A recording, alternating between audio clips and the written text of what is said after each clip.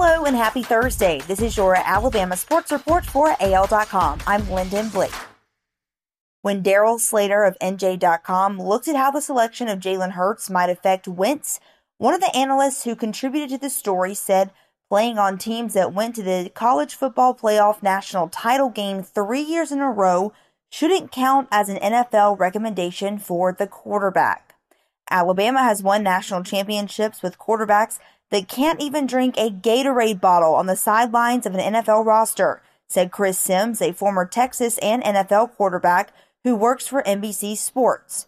That, to me, is where it's overblown. For more on this article about Jalen Hurts, visit AL.com and click on the Alabama Sports tab.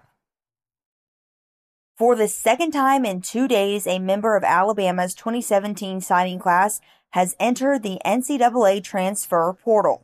Crimson Tide linebacker Markel Benton, who was suspended from the team earlier in the offseason, went into the transfer portal Wednesday afternoon, AL.com learned. The former four-star recruit played in 9 games for the Tide as a redshirt sophomore last season, and he finished the year with 19 tackles. Alabama got a boost for the 2020-2021 basketball season when a star junior opted to return to Tuscaloosa.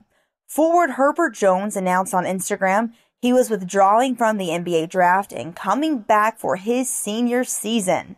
The Greensboro, Alabama product has been a fan favorite in his 3 seasons, but took it to another level in February after playing a healthy portion of the conference season with a broken hand. Denver Broncos safety Kareem Jackson wants to use his NFL team as an example of how the nation should come together, but he doesn't expect an end to social injustice in his lifetime. Jackson said, quote, "I feel like we have to get out in the community and be heard, just with the opportunities that we have as professional athletes. I think it's huge for us to be heard, and it's huge for us to be out in the community so everyone can see us and know that we stand behind them, and as a team, we're not only unified on the field, but we're unified off the field as well." That's your Alabama Sports Report for AL.com. Thanks so much for listening. I'm Lyndon Blake.